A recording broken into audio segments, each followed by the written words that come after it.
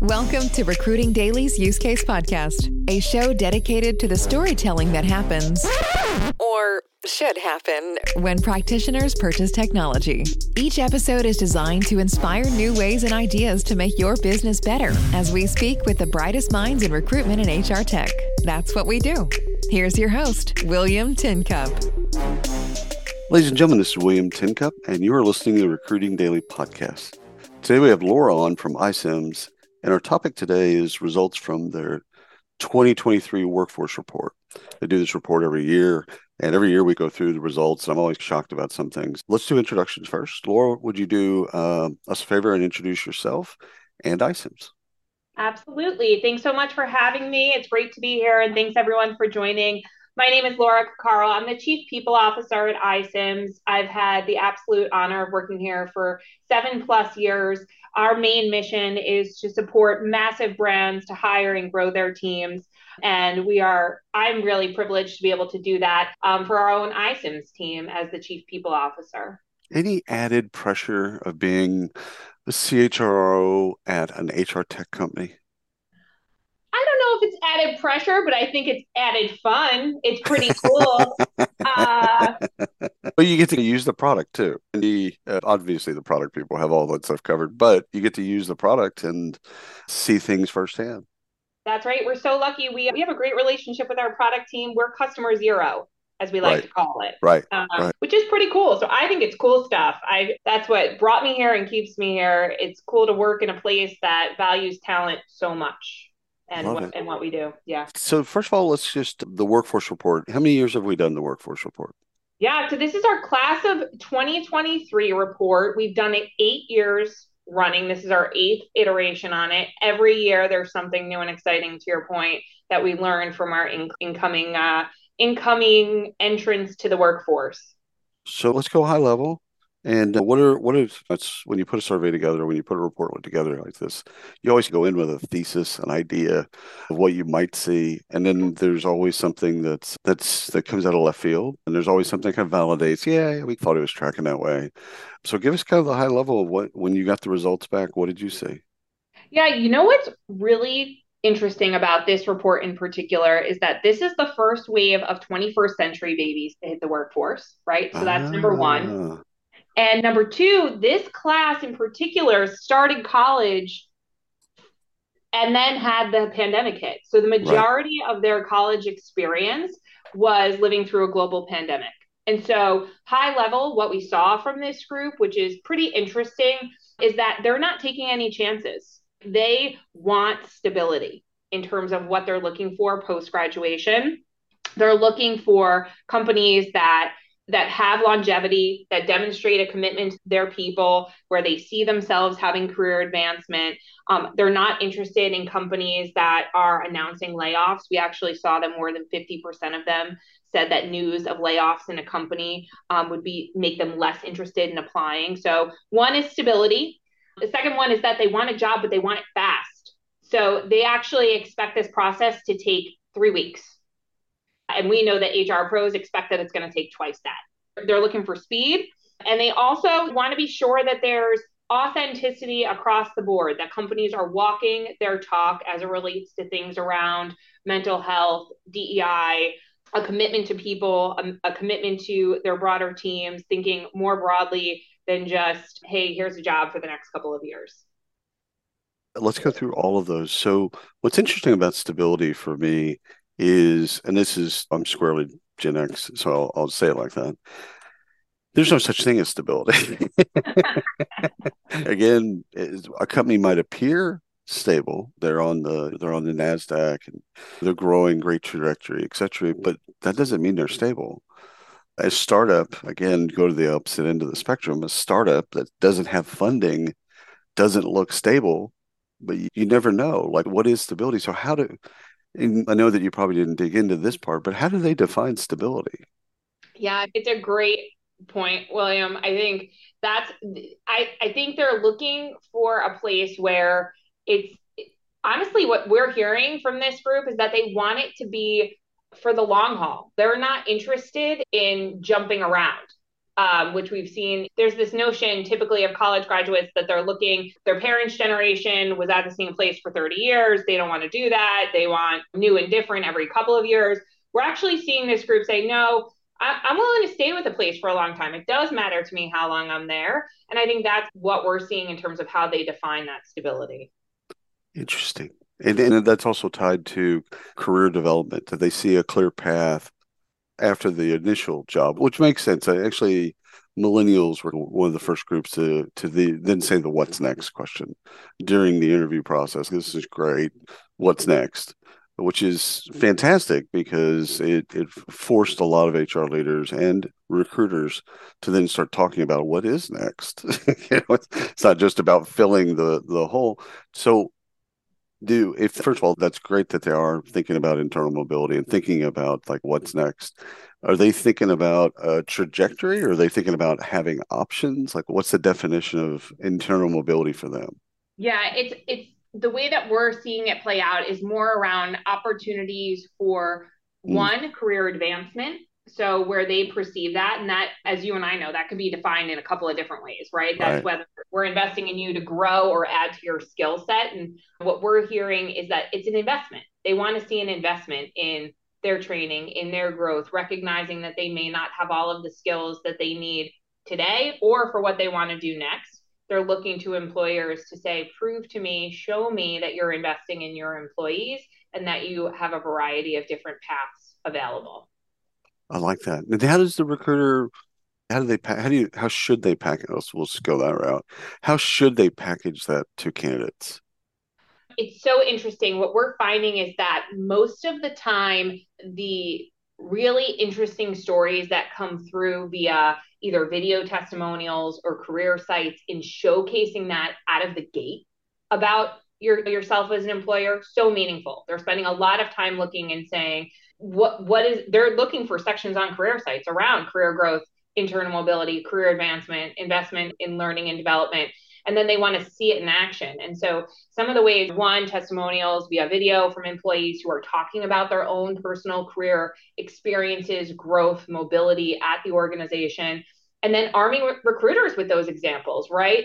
Some insights into when people started in this role in our organization, where did they go and what did that look like? Those are really powerful examples that we can provide right out of the gate in having these conversations. All the more importance of the career sites being more dynamic than we've thought about them in the past. So I like that a lot, actually. So then the next thing was speed, more of a kind of a consumer model, and this tracks for me, especially in the hourly market, but I think even in the professional market as well. It's they when you text someone, you get a text back. You email someone, you get an email back. You DM somebody, you get a DM back. The consumer technology is basically bled over into what candidates believe, and they're not wrong. And oh, by the way, they're the talent, so they're gonna do whatever they're going to do. How do we rewire ourselves, or rethink our entire hiring process based on response time or based on speed? Yeah, you're so right. They're expecting that consumer like experience through the job application process, right? We've talked about this certainly for the past few years, but for me, it's about managing expectations and communication. At the onset, being really clear about what the process is going to look like, how long you expect it to take, what the interview process is going to look like, just really being transparent about the communication touch points that candidates should expect. But I don't think it can stop there, right? It's this element of from the second that they apply, they want to know that somebody is acknowledging their application, that they understand where they are in the process, and then throughout that. So we think about this through, to your point, text engagement, right? Those quick updates that you can send via text, marketing automation, right? There's this ability to now within iCIMS in particular to set up campaigns that can be targeted with specific content, that can be dynamic, that can help keep a candidate informed and interested as they're going through the process. You can layer in video there, which is also really cool. And it allows for, as the process is unfolding, to think a bit more deliberately about those touch points between recruiter updates and interviews. Oh, I love that. So How do we know if we're getting that right? Is there a way to understand? Because there's a drop off point for talent, right? If we're Mhm. not if we're not fast enough, they drop out of the process and they just move on. I think someone talked about it in terms of application amnesia, Mhm. where they apply, and then by the time we get back to them, they've forgotten that they've applied to our job. So like that's a funny bit, but like how do we know, like internally with our process and with our team, how do we know that we're getting it right or we're tracking in the right direction? I think some of that is measuring those touch points, right? How long did it take from application to initial outreach, right? What's that screening process? And what we heard from this class, William, is that they expect the whole thing from application to offer to take 3 weeks. So Yeah, forget about application to I hear from a recruiter. Like right, right, if it's 3 weeks that it takes you to get back to them, you absolutely that's it. You've lost them because right. they expected to have gone through 3 interviews and gotten the offer by then. And so it really is about thinking through those SLAs that we as recruitment teams, as TA leaders, we can hold ourselves accountable to say, no, we think we should be thinking about that initial outreach, say within 72 hours. And we should be thinking about providing updates within 24 hours and managing that expectation. I'm throwing those out, right? This has got to work for Right. your organization. It's got to work for, but setting those touch points to be really clear on, okay, we know that it's going to take us twice as long than they would like. How are we making sure we're being as responsive as possible? Who do you think, and again, outside of iCIMS, just more thinking about the market, who's going to have the most difficulty with this change? Is it more on the recruiter side, or is HR, comp, or is it hiring managers? Like, where do you think's the choke? Because there's always a choke point, right? Mm-hmm. Where do you think the choke point on this particular change around speed is going Yeah. to be? I think it's a couple of things. I think, I'm always going to have empathy for our recruitment teams who 100%. are doing more with less, especially right now. And we're seeing higher applicant volume across the board because one, people want to keep their options open. And two, we know that there are people who have been recently laid off and the volume is high. And so their ability to leverage tools to get through the noise, to get to the valid candidates, that's pressure to then be able to turn around and say, okay, now who are the candidates I'm going to go reach out to? So that's the first pressure point. If you ask me, it's the recruiters being able to sift through and get to the right people for their roles. Is that just real quick Yeah. before you answer? Is that a question of screening and knockout questions and things like that? Like whenever I hear on the front end of the funnel that there's so much volume, it it harkens back to a time then okay, then they should have less volume, not less applicants, but Yeah. they should be dealing with less qualified people, meaning we should put behavioral assessments or whatever we believe is important. It doesn't really matter. But the idea is we put that stuff further out in the funnel to knock people out or knock people in, however you want to look at that. But then they deal with less. They're all qualified at that point because I think some of that is, especially way out in the front end of the funnel, is noise. Yeah. It's people just applying to 1,000 jobs a day and they don't really even care, etc. So like it's spray and pray the opposite way.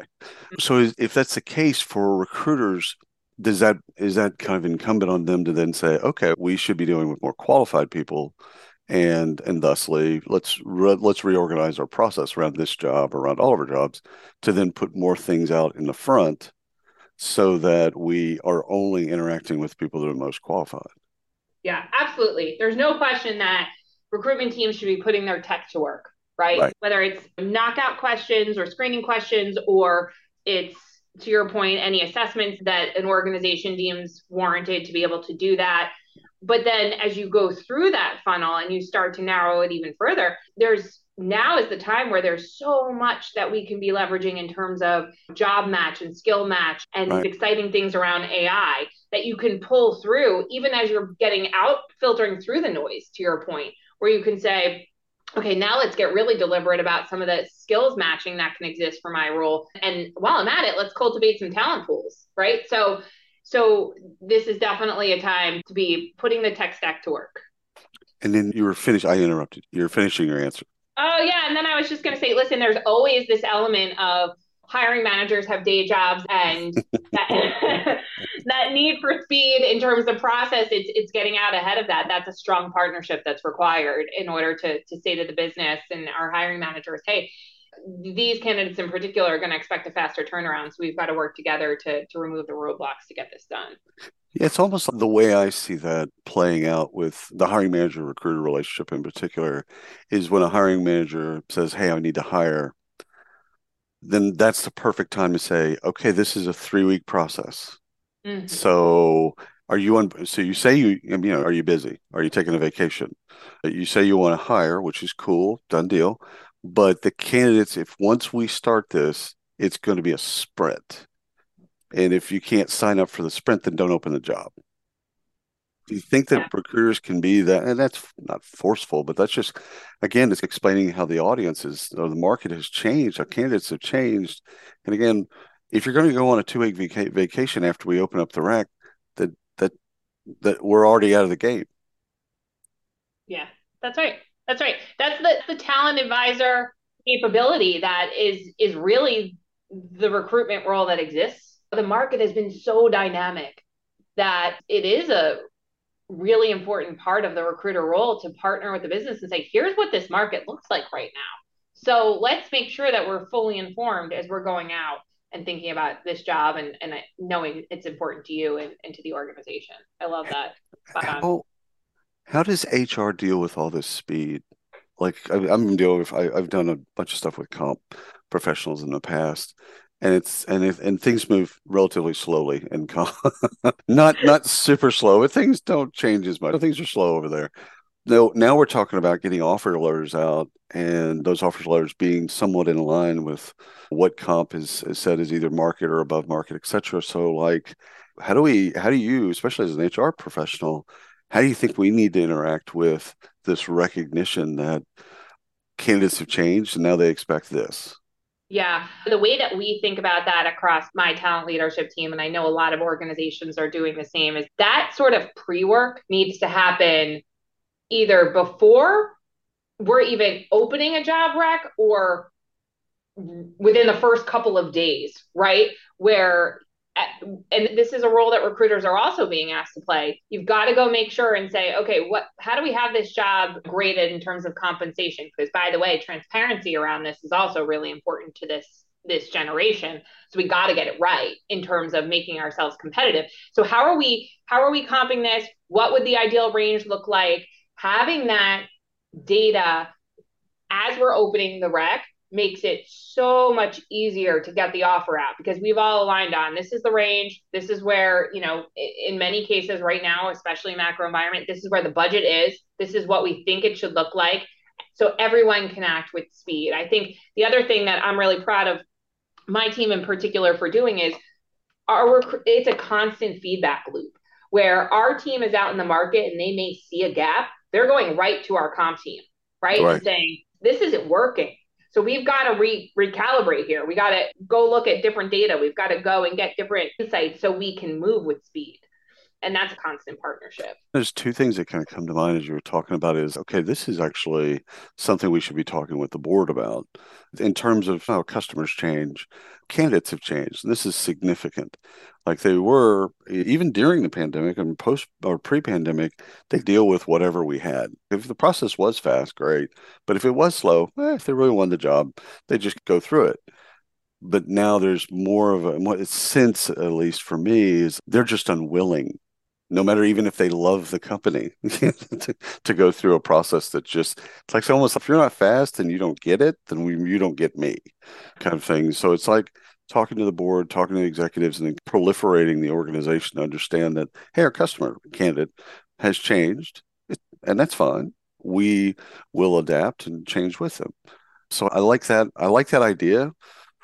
I know it's harder than the way that you and I are talking about it. It's not like we could have pixie dust and if it just had changes. But I also think this is great data and a great thing for iCIMS to be talking about with their customers. Because you're a technology company, you can enable a bunch of this stuff to be faster. Like I get that, but getting them to understand why being Yeah. faster and having data to then back that up. Absolutely. Yeah. And that's what we're finding is that because there's such a wide net that this group in particular is casting, their willingness to maybe take something that comes sooner is real. Yeah. I've seen that in the hourly market for a little while where it's the fastest to respond wins.